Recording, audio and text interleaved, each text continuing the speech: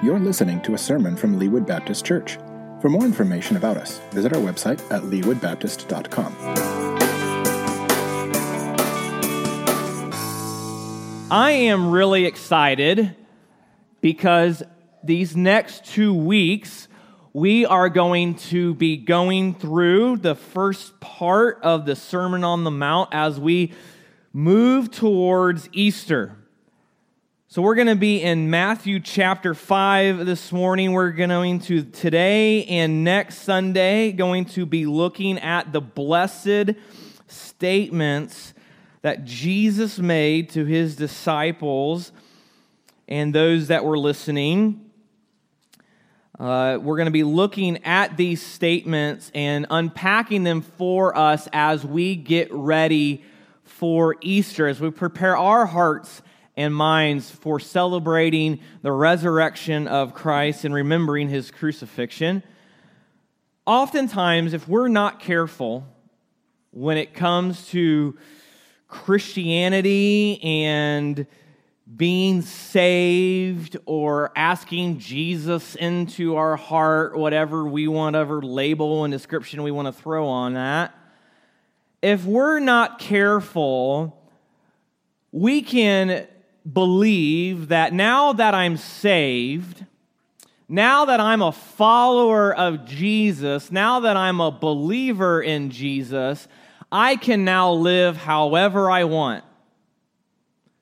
Well, Jesus has forgiven my sins, so therefore I can keep on sinning. I can keep doing whatever it is that I want to do, and then we treat our salvation. Now, if we have that belief, I do not, based on our series for the last 3 months, based on Scripture, that person that believes that is not scripturally a true Christian, because we saw in 1 John, a person that is a believer does not make a habit of sin.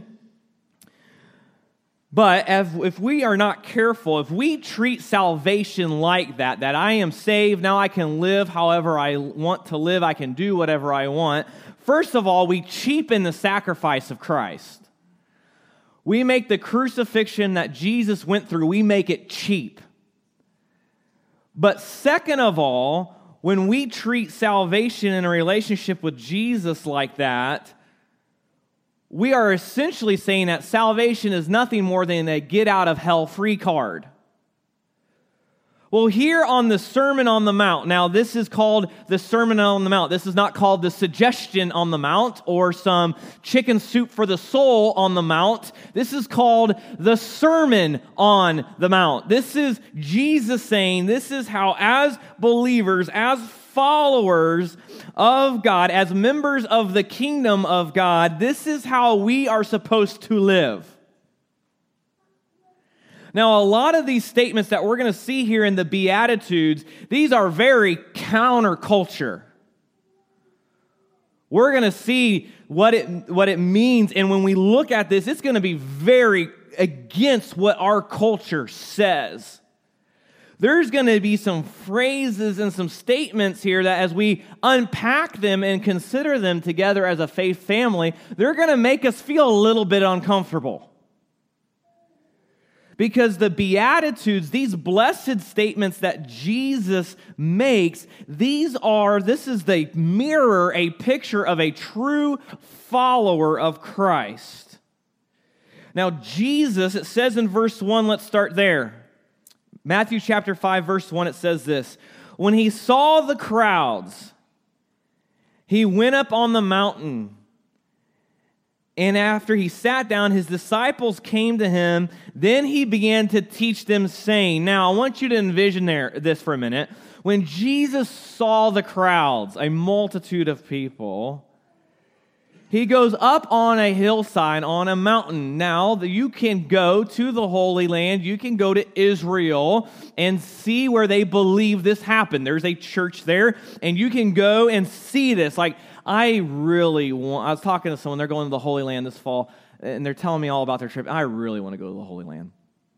I think that's one thing that if we could just take a field trip as a church and go to Israel, if there's a donor that would like to do that, that would be much appreciated, to take all of us together to go to the Holy Land, and we could see this. So Jesus here, he's with his crowds, and then his disciples come to him. See, within that crowd, you have the disciples, the followers of Jesus that they've given their lives to follow Jesus. Then you had those that followed Jesus, but they weren't on the inner circle. They weren't on the inner circle of the 12. And then you just had those in this crowd that were there to see the show. Some people treated Jesus no more than just like a traveling circus. They wanted to see the show. They wanted to see the miracles. They wanted to be entertained. You had those that were skeptical of what Jesus was going to teach. And then you had those that were religious, but that were hoping he would say something to trap himself. So the disciples come in, and Jesus begins to teach them, and here is what Jesus says. He says, "Blessed are the poor in spirit, for the kingdom of heaven is theirs. Blessed are those who mourn, for they will be comforted. Blessed are the humble, for they will inherit the earth.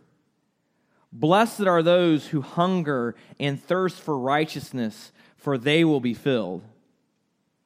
Blessed are the merciful, for they will be shown mercy. Blessed are the pure in heart, for they will see God." And that's where we're going to stop, and we're going to pick this up in verse 9 next week. But as we go through the Beatitudes, they're kind of set up in quads. Here, we're going to go through the first two quads this morning. But the first thing that when we walk through this passage, first of all, we need to define this word blessed. Because if we do not define and understand this word blessed, we're going to get off the rails really, really fast. So we need to understand this word blessed. You may be sitting there and say, "Adam, why are you pronouncing this blessed and not blessed?" Well, this word blessed means happy. Now, we're going to need to talk about this for just a second, because blessed, when it means happy, this doesn't mean that if we have these things in our lives that all our wildest dreams are going to come true. Because if we're not careful, we could take this passage off the rails and it can become very close to prosperity gospel. And there's those that are on TV that would love to walk us through this passage like that. This word blessed means happy. Now, it's interesting here that this word blessed, it does not mean blessed when your life is going well for you. We do not see this happiness comes from our circumstances. This happiness comes from, it is a joy that can only come from God. Because we're going to talk through, as we walk through this passage, we're going to talk about those who are mourning, those that are poor in spirit, these that are going through tragedy. And so even amongst tragedy, we're not supposed to be happy or have some false sense of joy. It's a joy and satisfaction that can only come from God. That's what blessed means. So as we walk through these blessed statements, we are talking about people, God's people, those that have gone, that are in relationship with God through Christ, and their joy and their satisfactions only found in Jesus, in God, only found in a relationship with Christ. So let's be sure that we understand what blessed means. All right, let's start with verse 3. Blessed are the poor in spirit. Now, what does this mean? Blessed are the poor in spirit. One of the things we see throughout the scriptures is those that have a humble heart, those who are lowly and know they are in need, those who know they are spiritually bankrupt outside of God. They then experience God's grace and mercy in their life. So here's what this means, the poor in spirit. It means an understanding that I am spiritually bankrupt. I am poor spiritually. You are poor spiritually. We're all in this together. We're all in the same boat. We are poor in spirit. We are spiritually spiritually bankrupt. Just like a person who may be financially bankrupt, they would be then poor. Poor in spirit are those that understand that outside of God, they are spiritually bankrupt. One of the first steps to coming into a relationship, a saving relationship with God, is the understanding that you and I are spiritually bankrupt.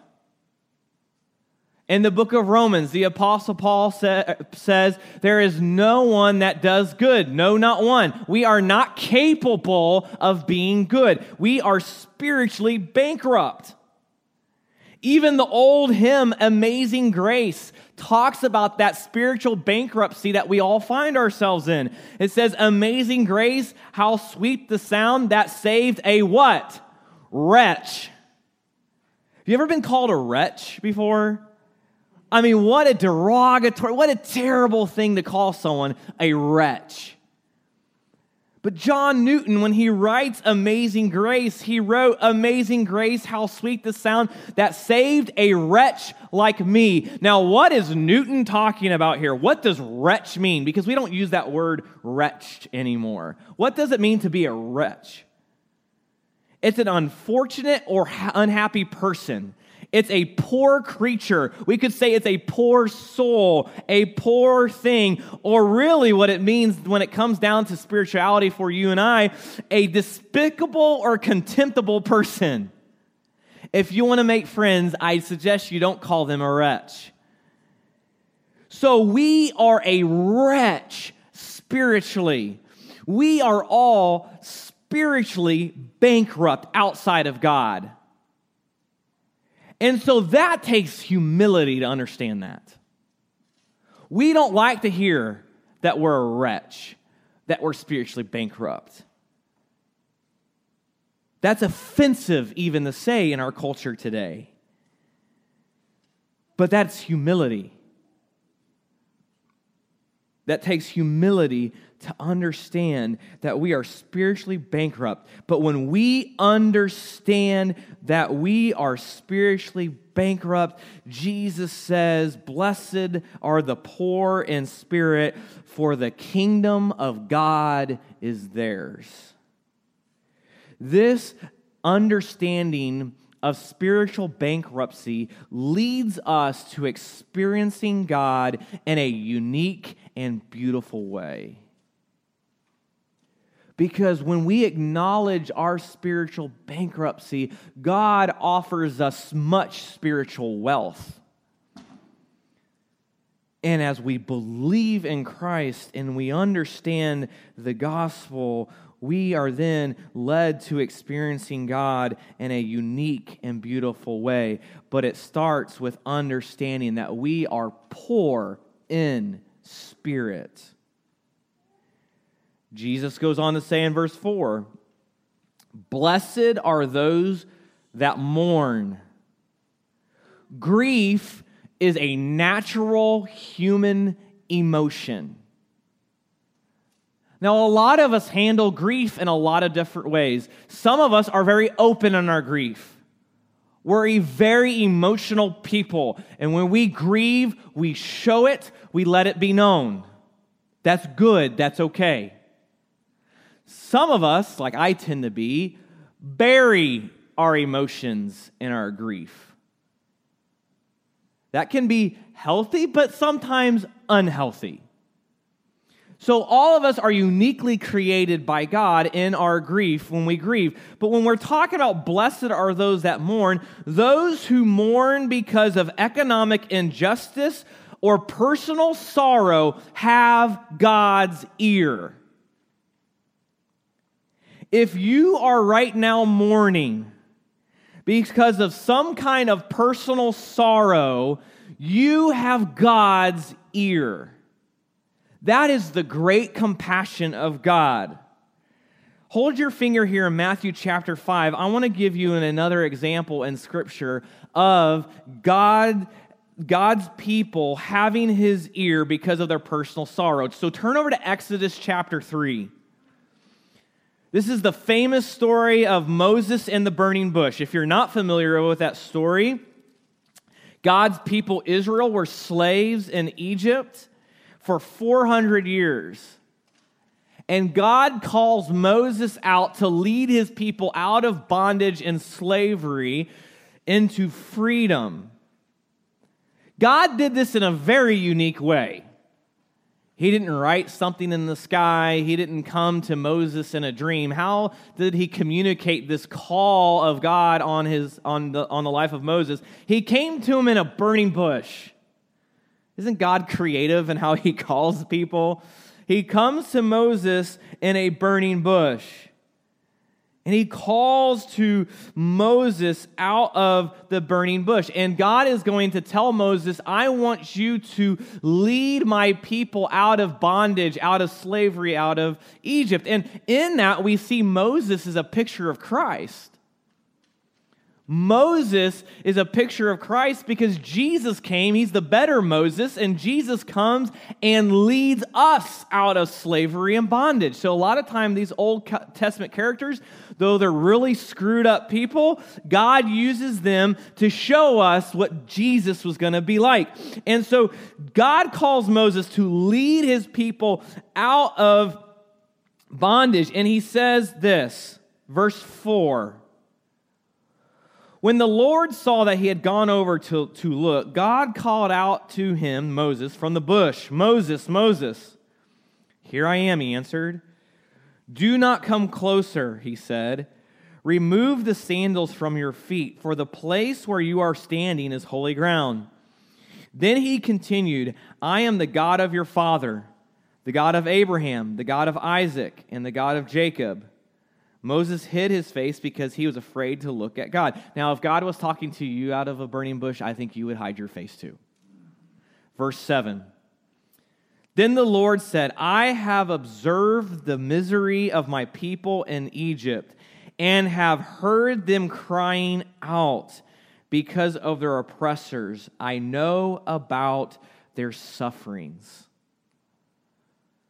So there, in Egypt, God's people, Israel, they're in slavery for 400 years. They're going through economic injustice and personal sorrow, and they cry out to God. And what does God tell Moses? I have heard their cry.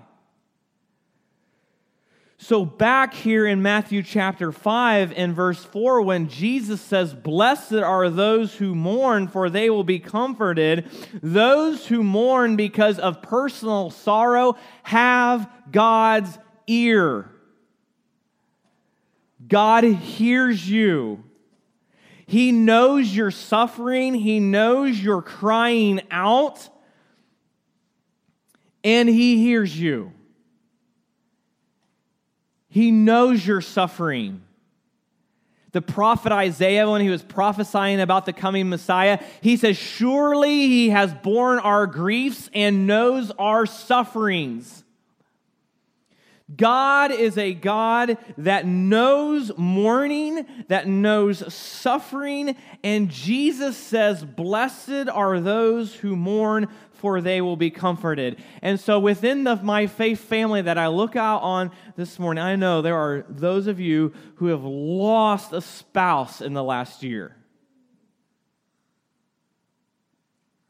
I know there are many of us in this room that have lost loved ones over the years, and we are still mourning. We are still grieving. So let's take that promise to the bank that when we cry out to God in our mourning and in our personal sorrow, He hears us. And that's comforting. I've told you this before. A mentor of mine, James Long, who I served with in Birmingham, he was so good. James was so good at dealing with mourning, with people that were mourning. Mary Lane has been a hospital chaplain dealing with people, those who are mourning. And one thing I've learned from Mary Lane and from James is that there is a ministry of presence. Have you ever been around someone that's mourning and you just don't know what to say? You're afraid of saying something insensitive. Or you ever been there before? I'm there more times than I want to be. There's a ministry of presence. And what is that ministry of presence? That's listening. That's hearing. Not saying anything, but just listening and hearing. And so when we mourn and when we cry out to God in our personal sorrow, we have that ministry of presence with God. He hears us. Some of the best things when we're mourning is just having someone to listen and know that they're hearing our sorrowing. Not that they know what we're going through, but that they're hearing us. They're listening to us. They're there with us, and we have the best counselor, the best comforter in God, because He hears our cries. And so as we grieve and we cry out to God, though I may not know what your grief and your sorrow's like, and you may not know what my grief and sorrow is like, we have a God that we can cry out to in our personal sorrow and know that we will be comforted. Blessed are those who mourn, for they will be comforted. Then verse 5, Jesus says, blessed are the humble, as the Christian Standard Bible says. I like the ESV says it a little bit better. It says, blessed are the meek. What does it mean to be meek? Sometimes when we think of meek, we think of like cowardly, right? Like the cowardly lion in The Wizard of Oz. And we think of that as meekness. Like in our culture, this is one of these countercultural statements that Jesus makes, both in our culture today and our culture then. Because when Jesus was teaching this, what was going on in the world in that day? Who was the dominant ruler of the day? It was Rome. It was the Roman Empire. And strength and power was all what Rome was about. It was about conquering people and taking over lands and flexing your muscles as an empire. And so when Jesus says, blessed are the meek, people would have said, what in the world are you talking about? And here 2,000 years later, it hasn't changed at all, has it? Because it's not about meekness in our culture. It's about being the loudest, being the most obnoxious, who can send out the most tweets in all caps, who can make the most outrageous statements in the news. I mean, we live in an outrageous society that has no clue about meekness. But Jesus says, my people are defined by humbleness, by meekness. And Jesus is talking about a spiritual strength of meekness, of quietness, of humbleness. But as we talk about humbleness or meekness here, we have to understand what drives that meekness. Because what drives our meekness as God's people are those that have been saved by faith alone in Jesus Christ. We should be the most meek people on the planet. We are not going to have any pretension, no air about us. Why? Because as a Christian, when it comes to our salvation, what did you do for your salvation? We got saved. But we didn't save ourselves. We didn't do that. Who did that? Jesus did. Jesus came as God from the glories of heaven, as God in the flesh. He lived the perfect life that we couldn't live because we're spiritually bankrupt and we're wretched. He died the death that earned our salvation, and then rose again to show his dominance over sin and death. So when it comes to purchasing our salvation, what did you do? Nothing. What did I do for my salvation? Nothing. Because in Ephesians 2, it says, we're dead in our trespasses and sins. Dead things don't do anything. So we are dead. We can't do anything. And so by a miracle of God, by the grace of God and the love of God through the sacrifice of Christ, our salvation has been earned. And so we should have no pretension about ourselves. But sometimes we act like in our relationship with God, that I'm in a relationship with God, I'm doing him some kind of favor. That God needs me, God loved me, and God did all this for me, and we create this spiritual pride and pretension in ourselves, and Jesus says, no, no, no, no, no. Blessed are the humble, blessed are the meek. In my limited experience in ministry of the last 8 to 9 years, the people that I've had the most respect for are those that are meek,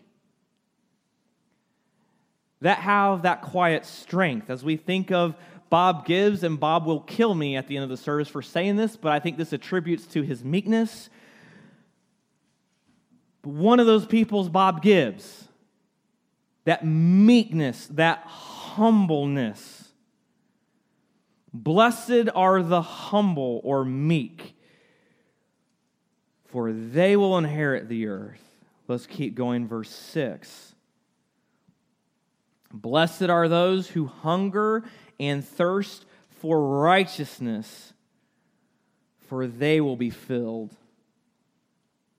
What does this mean to hunger and thirst for righteousness?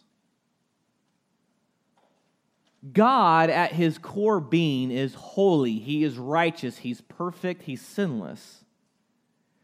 So when Jesus says here in Matthew 5, blessed are those who hunger and thirst for righteousness, what this means is those who crave the things of God, or really, they crave God. Blessed are those who hunger and thirst for righteousness. Hold your finger here and look at Psalm 63. David writes in Psalm 63, here's a guy that hungered and thirsted for righteousness, though he was at times in his life a pretty unrighteous dude, a murderer and an adulterer. But David writes in Psalm 63, verse 1, when we're talking about hungering and thirsting for righteousness, craving the things of God, craving God, it says, verse 1, David writes, God, you are my God. I eagerly seek you. I thirst for you. My body faints for you in a land that is dry and desolate and without water. So I gaze on you in the sanctuary to see your strength and your glory. My lips will glorify you because of your faithful love is better than life. So I will bless you as long as I live. At your name I will lift up my hands. You richly satisfy me as with rich food. My mouth will praise you with joyful lips. I love what David says, you have richly satisfied me like rich food. I love Thanksgiving because Thanksgiving, there's really no pressure except for the person cooking, I guess. There's no ever pressure on me, I'll say that, for Thanksgiving. I just consume. But why do we like Thanksgiving? Like, Thanksgiving's better than Christmas, okay? Let me just call it like it is. Christmas is just out of control, right? We have all this pressure. There's all this stuff going on. We have to buy these things. Thanksgiving's better. Why? Because we just eat and watch football. And so, we eat Thanksgiving dinner. So when I think about satisfaction, I think you eat that turkey and the dressing and the mashed potatoes and all the sides. You eat all of that. And what are you? Satisfied or almost sick.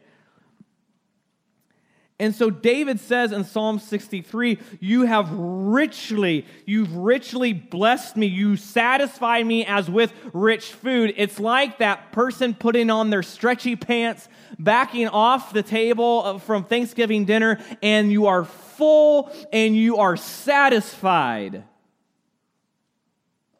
So David says, God, you are my God. I eagerly seek you. I thirst for you. My body faints for you. So back in Matthew 5, when Jesus says, blessed are those who hunger and thirst for righteousness, Jesus says, for they will be filled. If you hunger and thirst for God and pursuing God, you will be filled. We can take it to the bank. The problem is when we go through those dry and those desolate times where God seems like He's a million miles away, what's changed? Us or God? We have. Because when God feels like He's a million miles away, we've tried to satisfy ourselves with something else than God. And we try to fill our lives with something that can satisfy us, and it may even give us temporary satisfaction. But at the end of the day, if it's something other than God, it will leave us empty with nothing and making us feel dry and thirsty. David also said in Psalm, he said, "Oh, taste and see that the Lord is good." He says, taste God. Now, obviously not literally, but David is he's saying, just try it, taste it, try it, pursue God, hunger and thirst for righteousness, for they will be filled. Let's keep going, verse 7. Blessed are the merciful, for they will be shown mercy. Now, this went against the culture of the day 2,000 years ago, and this goes against the culture today. Because mercy can be a sign of weakness in our culture, and in the Roman Empire, that would have been a sign of weakness. The Roman Empire was not a merciful empire. I mean, if you even showed the hint of rebellion against Caesar, it was off with your head, or worse. They were not merciful. But Jesus said, blessed are the merciful, for they will be shown mercy. So when we talk about mercy, we're talking about those that have compassion for the unfortunate. So as God's people, we are to show mercy for those that are less fortunate. And when we show that mercy for those that are less fortunate than ourselves, it is an act of worship. Because again, if we're spiritually bankrupt and we are a wretch, God showed us compassion because we were a very unfortunate people when it comes to our spiritual lives. And so God has exhibited so much mercy to us and shown us so much compassion on us that a natural byproduct of that would be for us to show mercy. Then verse 8, and this is where we close. Blessed are the pure in heart, for they will see God. You want to see God? You want to understand God? Purity of heart is where it's at. Jesus is describing those that are honest, sincere, live a life of integrity, and then through that they truly live a life of worship. And so if we want to see God, we must have God's heart. as believers, going back to this idea that I said at the beginning, when we are, as Christians, as followers of Christ, we don't get to live however we want to. We are called to live in a life of purity, a life of pure in heart. Because when our hearts are clouded by sin, and when our lives are full of rebellion towards God, it clouds our view of God. Just like when clouds roll in from a storm and cover the sun, so does sin in our lives to where there is separation from God. And so if we want to see God, experience God, be walking in step with God, we must have purity of heart. For they will see God. So Jesus says, he says, blessed are the poor in spirit, for the kingdom of heaven is theirs. Blessed are those who mourn, for they will be comforted. Blessed are the humble, for they will inherit the earth. Blessed are those who hunger and thirst for righteousness, for they will be filled. Blessed are the merciful, for they will be shown mercy. Blessed are the pure in heart, for they will see God. Pray with me.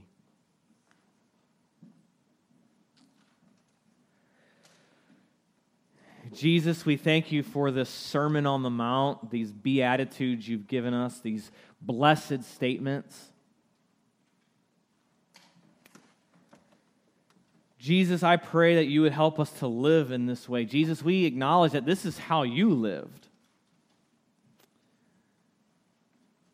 And so I pray that you would help us to live a life of worship by exhibiting this in our lives, not through our own willpower or pulling ourselves up by the bootstraps, but only through the Holy Spirit that resides in us, that changes us and makes us more like you.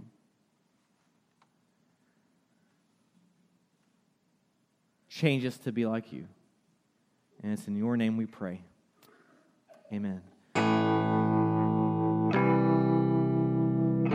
Thank you for listening. If you're in the Kansas City area, we'd love to have you be our guest. We're located at 8200 State Line Road in Leawood, Kansas. Worship services are on Sunday mornings at 10:30.